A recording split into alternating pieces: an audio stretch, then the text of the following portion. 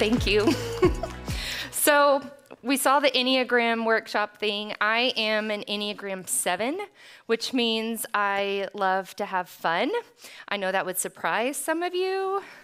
But what that means also is that I love clever things. And one of the most clever inventions I think I have ever seen for a grocery store are the carts that have a little car attached to them, right? You know, some of them have, it's for kids, and some of them have that red car in front that you have no idea what your kid is doing. I mean, pros and cons, right?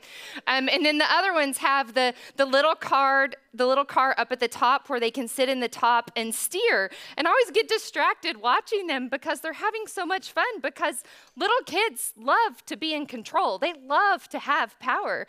And so they love driving that cart around the grocery store until they get old enough to realize that when they're turning right, the cart doesn't always go right. There's a lot of times that it turns left. And so you see them a little frustrated going, but I just went this way and the cart is going this way. Have some of y'all ever felt that way? That you're just going along in life and you take a right turn and life just sends you to the left? That is exactly what happens. We have this illusion of control. And looking back at Abraham's life, I see this over and over where Abraham's trucking along and he's taking a turn, he's making a choice, going this way. He'll take a left and God's like, no, let's go right. And so we're going to look at Abraham's life and all of these choices and this journey leading up to where we find him tonight when God calls him for the sacrifice of Isaac. And now I just have to be honest before we get into this about Abraham. I have a little bit of a hot take on Abraham. I just do not think he's that great. I mean, he obeys, great. God credited righteousness to him. But I mean, come on. He is not this phenomenal human. He is just like us. He makes very similar choices to us. And I would actually go so far as to call him a little bit of a self-preserving control freak. Anybody else? Yes, this is exactly right. This is who he is. So I'm glad none of you are going to find me afterward and complain. Please don't. But there is something that happens in Abraham's story over and over and over.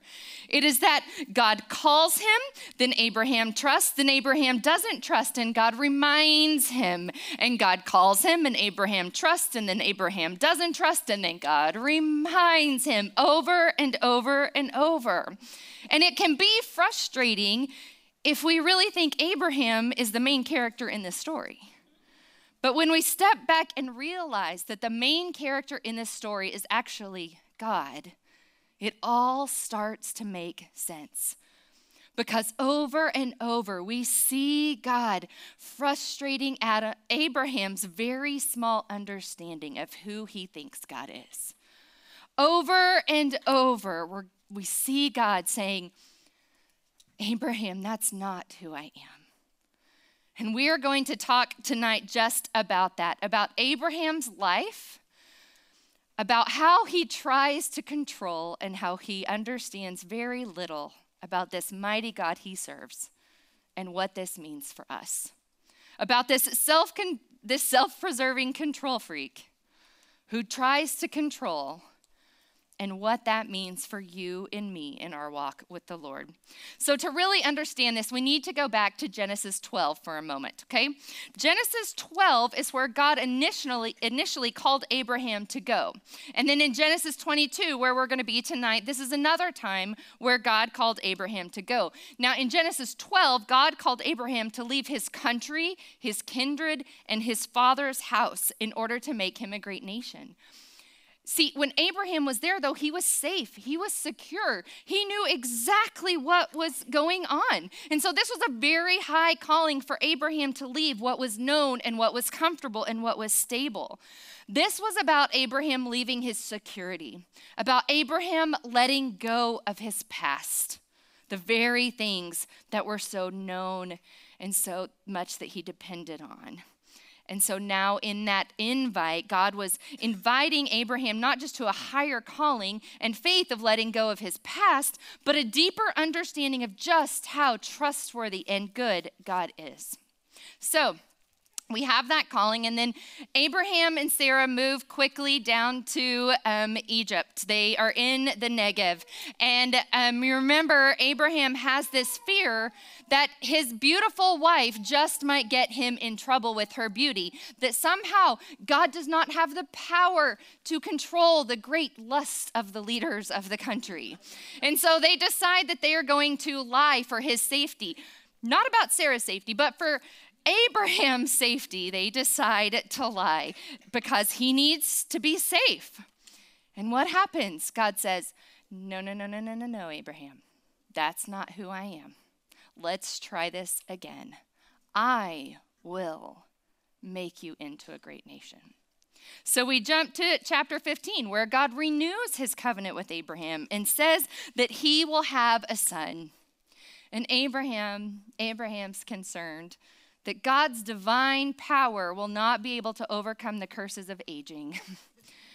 And so what Abraham does is he goes around God's plan, and he and Sarah decide that Abraham will have a child with Hagar. And so they conceive a child together, and they believe that that is how things are going to work. And what does God say? No, Abraham. That's not who I am. Let's try this again. I will make you into a great nation. And so we arrive into Genesis 22. Isaac has been born. Ishmael has gone away, right? And remember, God promised that he will still make Ishmael a great nation, but he has gone away. And so he is not part of this story anymore. And so now the time has finally arrived. It's just Sarah and Abraham and Isaac, and the time is coming for Isaac to grow into a man and to help make them a great nation. So let's look at chapter 22. Verse 1, sometime later, God tested Abraham. He said to him, Abraham, here I am, he replied. Then God said, take your son, your only son, whom you love, Isaac, and go to the region of Moriah. Sacrifice him there as a burnt offering on a mountain I will show you. Sacrifice? Burnt offering? Wouldn't that be difficult for Isaac to grow and prosper if he is a sacrifice and a burnt offering, right? For their family, Ishmael, remember, has gone, so he is not part of this family anymore. The only son is Isaac. Isaac is their only social hope, the only one who can carry on Abraham's name. He's Abraham's future, and this doesn't line up at all. So what does this mean? Well, I just gave you the key word. You see, Genesis 12 was about Abraham letting go of his past. And Genesis 22 is about Abraham letting go of his future. His family, his security, everything he knows has passed. And his son, his descendants, his future. Now, in these two passages, there is a Hebrew word. It's leklecha. It is used only 2 times in the Old Testament, and it's used in these 2 passages that are written very similar about go, to take up. And so when we see that happening, it is a nod for us to look more closely and examine what's going on in these 2 situations. What's in common here is that it's time for Abraham to let go of something that he believes is Abraham's and trust God with the thing that is really God's. To this point, God has continued to invite Abraham to see him for who he truly is. And this most recent test that Abraham is experiencing is just a greater test of what he's been looking at and learning all along. And it's that question. Is anything too hard for the Lord? So let's see what else it has in common with Genesis 12, between 12 and 22. The Lord had said to Abram, go from your country, your people, and your father's household to the land I will show you. Then God said, take your son, your only son, whom you love, Isaac, and go to the region of Moriah. Sacrifice him there as a burnt offering on a mountain I will show you. Have you ever wanted God, like when he asks you to obey, you're like, yes, if I can see the end result. And he doesn't show us that. And you say, okay, I'll just take the path to get there. Just show me the path. No? Okay, not the path. All right, God, what about maybe just the direction I should go? Nope. Okay, one step. Yes, okay. We've got one step on which we're going to go because the Lord desires for us to trust him. And so he tells Abraham twice now, I will show you. And so when we look carefully at this passage, we see an invitation for Abraham to trust a good God, to let go of control, to let go of trying to determine the outcome and the circumstances, to trade his very small understanding of who God really is for the greater and truer understanding of the self-revealing God who desires for us to know him, not just a little, but intimately and fully. And so when we get back to this story, before we get into this child sacrifice, I want to take a little sidestep here and just tell y'all something very direct, okay? This command to sacrifice Isaac, it's absurd. It's offensive, and we should be offended at it. Looking from the outside in, it even seems to contradict God's character. Doesn't God care about life? And so at this very least, it is at least a contradiction in morality in our understanding. Because we're asking now, is God good? Would he really ask Abraham to sacrifice a child? And so what we need to know about this is two very important things for Abraham that he wasn't near as thrown as we are when Abraham heard this for two reasons. Number one, in these times, child sacrifice was not unheard of. The false gods and the ancient deities were associated very closely with child sacrifice. And if the other gods demanded child sacrifice, then it would actually make sense for Yahweh to demand child sacrifice. Because you see, Abraham is still learning who this God is and who God is and what his God is set apart and how his God is different from all of the others. Abraham is still in the process of learning this. And so he probably would not be as deeply disturbed because the other gods of the times did demand this. Now, it is still a very harrowing thought. We can and should be disturbed by this thought. And it was the culture of the time. So that's the first thing. The second thing that will help us here is to know that Abraham knew, like all of the other fathers of the time knew, that the firstborn of the family belongs to God. That is how it works. Exodus 13:1 actually says, the one who opens the womb will be the firstborn and will belong to God. And that was Isaac. Now, while Ishmael was already born to Abraham, Ishmael was born to Hagar, and God has sent them away, and they are part of a new family and a new nation. And Isaac is actually the legitimate son of promise according to the covenant made with Abraham. And so Isaac here, this is why he's referenced as the only son. He is the legitimate son of promise. But what Abraham knows is that the firstborn son belongs to God. And so for God to ask for an offering of your firstborn was actually expected. And so he is coming at this knowing that it is his duty as a father for the firstborn of his family to belong to God. Now, does that mean it was easy? No. Does that mean it even makes sense?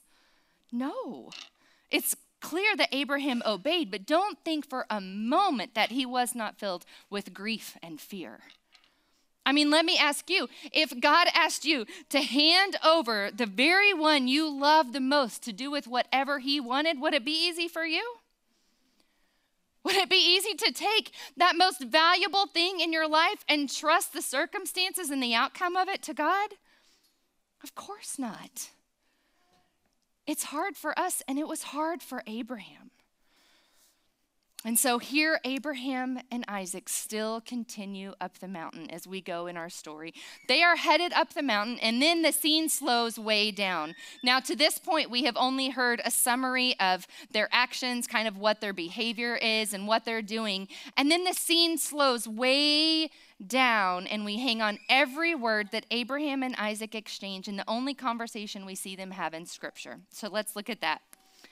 Isaac spoke up and said to his father, Abraham, "Father?" "Yes, my son," Abraham replied. "The fire and the wood are here," Isaac said, "but "Where is the lamb for the burnt offering?" And Abraham answered, "God himself will provide the lamb for the burnt offering, my son." Now, for so long, I've been so annoyed by Abraham in this moment because he has this opportunity to be honest, to help his child grow in faith, and instead he lies to him. I have been so angry that he wasn't just honest with Isaac about exactly what was going on one hand. On the other, I am a parent. And I kind of get it. I mean, I'm not saying that I have lied to my child, but I may have, nuanced and avoided and done a little bob and weave to avoid some direct questions. But here's the thing. That's not what's happening here. My hot take of Abraham and his life, it kind of goes out the window here because Abraham wasn't lying to Isaac and he wasn't avoiding the question. He believed it. He believed that God would provide and bring fruition to the promise that he made to Abraham. Look at Hebrews 11, verses 17 through 19. By faith, Abraham, when God tested him, offered Isaac as a sacrifice. He who had embraced the promises was about to sacrifice his one and only son, even though God had said to him, "It is through Isaac that your offspring will be reckoned." Abraham reasoned that God could even raise the dead, and so in a manner of speaking, he did receive Isaac back from death. Okay, Abraham reasoned that God could even raise the dead. What made him think that? Had he seen someone raised from the dead before? Actually, to Abraham, he had. He had seen someone raised from the dead when Isaac was birthed out of a womb that had been closed. He had seen Isaac come from a place of death to a place of life, that for all intents and purposes, a womb was closed and there was no life in it. So if he had seen God do that, why would he not believe that God could do it again? That in a place where Abraham only saw death, God desired to bring life. And he sees that again. He believed that God would bring life in a place where everyone else only saw death. And so what got Abraham up that mountain? Was it grit? Was it radical obedience? Was it complete surrender? It wasn't any of those things, though I can certainly identify with some grit to try and obey. For Abraham, it was faith. Faith that the Lord would provide. The name of the mountain is not "on the mountain it will be obeyed." The name of the mountain is "on the mount it will be provided." A God who can bring life out of a place where we can only see death. A God who can take circumstances that have no hope tied to them, and he can redeem them in a way that is exceedingly abundant beyond all of our expectations. So my sisters, come in close. If you are in a place today where you see a place of death, or you are in a place that feels like death, don't give up. Are you one of those? I want to tell you, God is not finished. As long as there is breath in our lungs, he is on his throne, and he desires to bring life in a way that we can never anticipate. Y'all got that? Good. So, what is going on here is God is still frustrating Abraham's very small understanding of who God is. This isn't just a story of Abraham's faith-fueled obedience, though it's very beautiful. And so we have to keep going to see exactly what God does. You see, Abraham probably had it figured out. We just read in Hebrews 11 that Abraham believed that God would raise Isaac from the dead, right? That he had figured out God's plan. He could go up that mountain with confidence and saying, "I'm going to obey, I'm going to sacrifice Isaac, and God is going to bring him back to life because he would provide." But what does the Lord do? In the 12th hour, he stopped the plan. Let's look at the passage. Do not lay a hand on the boy, God said. Do not do anything to him. Now I know that you fear God because you have not withheld from me your son, your only son. Abraham looked up, and there in a thicket he saw a ram caught by its horns. He went over and took the ram and sacrificed it as a burnt offering instead of his son. So Abraham called that place, the Lord will provide. And to this day it is said, on the mountain of the Lord it will be provided. Here's what happened. Abraham believed that God would bring life, but he didn't expect God to do it in God's way. He expected God to do it in Abraham's way, and God did it in his way. You see, had this been about just blind obedience, God could have called Abraham to just stab Isaac in the tent when he was asleep. But that's not what he did. God brought Abraham up this mountain. He brought him up close. He had him confess to his son, the Lord will provide. He confessed his faith boldly to his son. And yet God is still frustrating Abraham's very small understanding of who God is. And he says, no, Abraham. That's not how we're going to do it. And what does he do? He keeps going. Think about this. Had God allowed Abraham to sacrifice his son, he would have been just like all of the false gods of the pagans. He would have looked just like them. He would have been demanding the same thing that the false gods demanded, using child sacrifice, infanticide, murder, just to test the obedience of his chosen. But God didn't do that because he is not the other gods. God values life, and he will not go against his character. Just about the time that Abraham thinks he has it all figured out, who God is, God says, no, that's not who I am. I am who I say I am. Abraham, you do not say who I am. And he brings Abraham up close and says, if you will listen closely and follow me, I will tell you who I am. So who is he, ladies? He is the one who says, I am with you and I will strengthen you. I will give you rest when you are weary and burdened. My grace is sufficient for all that you experience. I will renew your strength. I will fight for you. I will work things for good. My unfailing love will not be shaken. I have given you eternal life. This is the God of Abraham, ladies. This is the God that we worship. And this is the God who desires to bring life into our lives.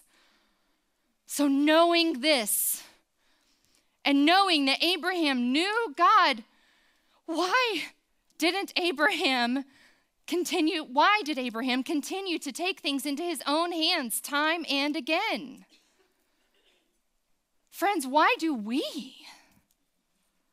We have the full scriptures of who God is, and still we think that we belong on the throne. We know God is faithful, but we don't always walk like we believe it.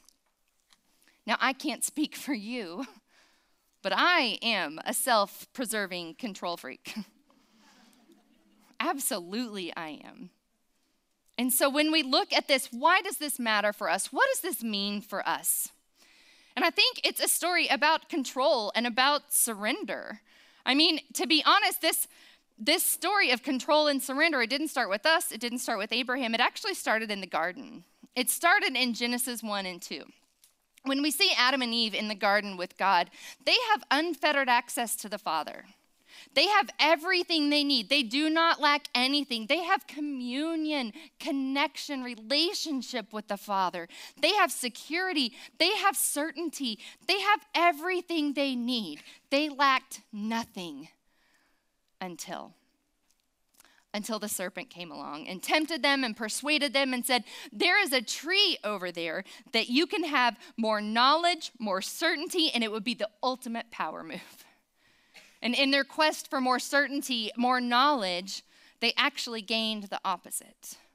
More unknowns, more distance, more curses, and banished out of the garden. You see, when we look at what was going on in Genesis 1 and 2, we see that we were created for security. We were created to long for knowledge and certainty. We were created for that, and God was giving that to Adam and Eve. But the crux of the argument is that while we were created for a Genesis 1 and 2 world, we live in a post-Genesis 3 world after the fall of man, after the first sin. And so we live in this broken world. And so what that means for us is that instead of surrendering ourselves to the omniscient and omnipotent God, we lean on our own understanding. We lean on our own ways, and we exert our control and try to control the circumstances and the outcome every time. We take things into our own hands, just like Abraham, just like Adam and Eve, just like Amy Opperly, and we put ourselves on the throne thinking that we belong there. But I will tell you, we are in a very special day and age right now, and we can't just blame our individual selves for this culture issue. We actually live for this control issue, I just gave it away. We actually live in a culture of control. And if you think we don't live in a culture of control, let me just see if you relate to any of these things, okay? We order something online and expect, without exception, for it to arrive in 2 days, sometimes overnight. We want to watch a movie, any movie, and we can stream it on demand. When we want to know what the weather will be in 10 days in another country, we just open our app. When we have a funny cough, we Google and Google until we find a satisfactory answer and let our doctors know that we're dying. When we want to stop aging, we buy creams or we pay for surgeries. I mean, y'all, can I get a witness on this? At first glance, this list seems a little bit to be like instant gratification. And some of these things are, but not entirely. What this entire list has in common is they grant us the grocery cart steering wheel, the illusion of control. And this is what Sharon Hodey Miller in her book, The Cost of Control, that has wrecked my world phenomenally in the past 2 weeks. She says this: in the garden, Satan laid out a game plan for a scam he has been running ever since. The lie that any gap in our knowledge, any boundary on our power, or any limitation on our choice is something to fear, challenge, and resist. It's a deception that Adam and Eve fell for, and we are still falling for it today. Instead of entrusting ourselves to God's goodness, we believe our own control will serve us better. You know, Sharon goes on in this book. She says that in the Bible, there's not really a word for control. There are words like self-control, self-mastery, and temperance. But almost all of the times that it references those, it's in reference to God. Why is that? Well, you're exactly right. It's because control is a God thing, not a human thing. Control is a God thing, not a human thing. We are all going after omniscience. We are going after all-knowing, omniscience. The more knowledge, the more certainty, the more access, then the more safe we feel. So we're going after omniscience, but we don't have the omnipotence, the power to back it up. We have all of this information, but not the power to do anything with it, actually. Here's an example. Have you ever tried to track a package? Did y'all know if you keep refreshing, it doesn't get it there faster?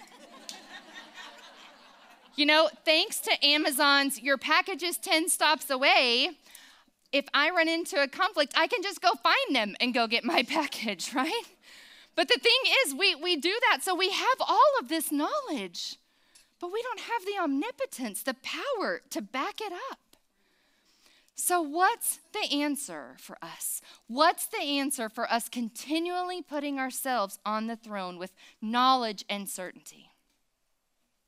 Well, we have to go back to the story.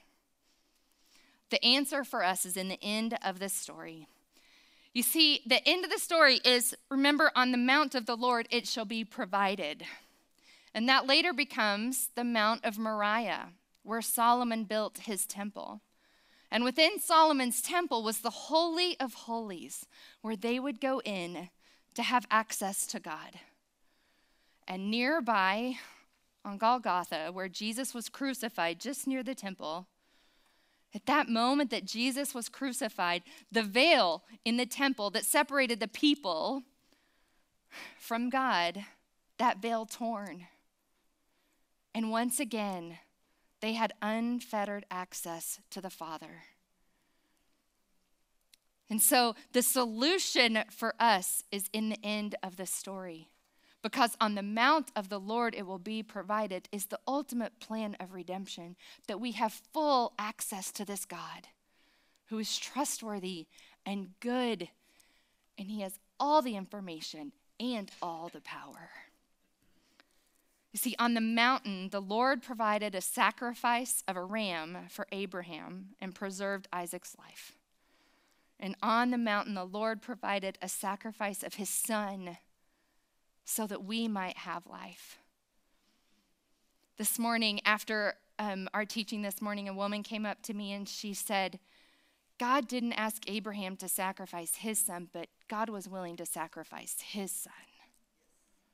This was the ultimate plan of redemption. In the very places where we can only see death, in the very places where we try to control things and bring them back to life, God is frustrating our very small understanding of who we think he is and how he ought to be. And he is bringing life, and he is bringing victory, and he is bringing hope. And he can be trusted with our lives, ladies. Perhaps you might be in a place today where it seems like a lot of death. Maybe where you are grieving the choices of your prodigal child. You're battling a chronic illness. Maybe you're exhausted from caring for someone else all the time. Maybe you're struggling to reconcile a good God with all of the injustice and oppression and poverty going on in the world. Maybe you are just burdened with this desire to know God and feel like there's just no hope for you. But ladies, that is not true. He desires to bring life to those places. And so in this moment that you're in, what is God trying to show you? How is he shaping your belief of him? What is he inviting you into? You know, this story of Abraham and Isaac is one of the most famous in Abraham's life, if not the most famous. And it's one of the high points of ancient literature and ancient narrative. What makes this story so remarkable is not Abraham's obedience and not Abraham's faith, but a God who shows us who he really is. That he is a God who desires life. It's the God who made a way for us to be restored to him, to have access to him, to have relationship with him, and come face to face with him, just like we did in the garden. And he crafted this ultimate plan of redemption for you and for me. And so one last question, ladies. How is that grocery cart steering wheel working out for you? I have a little solution. And it's Jesus, take the wheel. Let's pray. Father God, we thank you just for the access that we have to you, that you are so good and trustworthy. You desire to have relationship with us, the self-preserving control freaks. What a blessing. We aren't worthy of you, God, yet you love us, and you love us so much. And because of who you are, we can trust you. So help us every day to just hand ourselves over to you. It's in the name of your precious Son, who you gave to us so that we would know you, that we pray all of these things. Amen.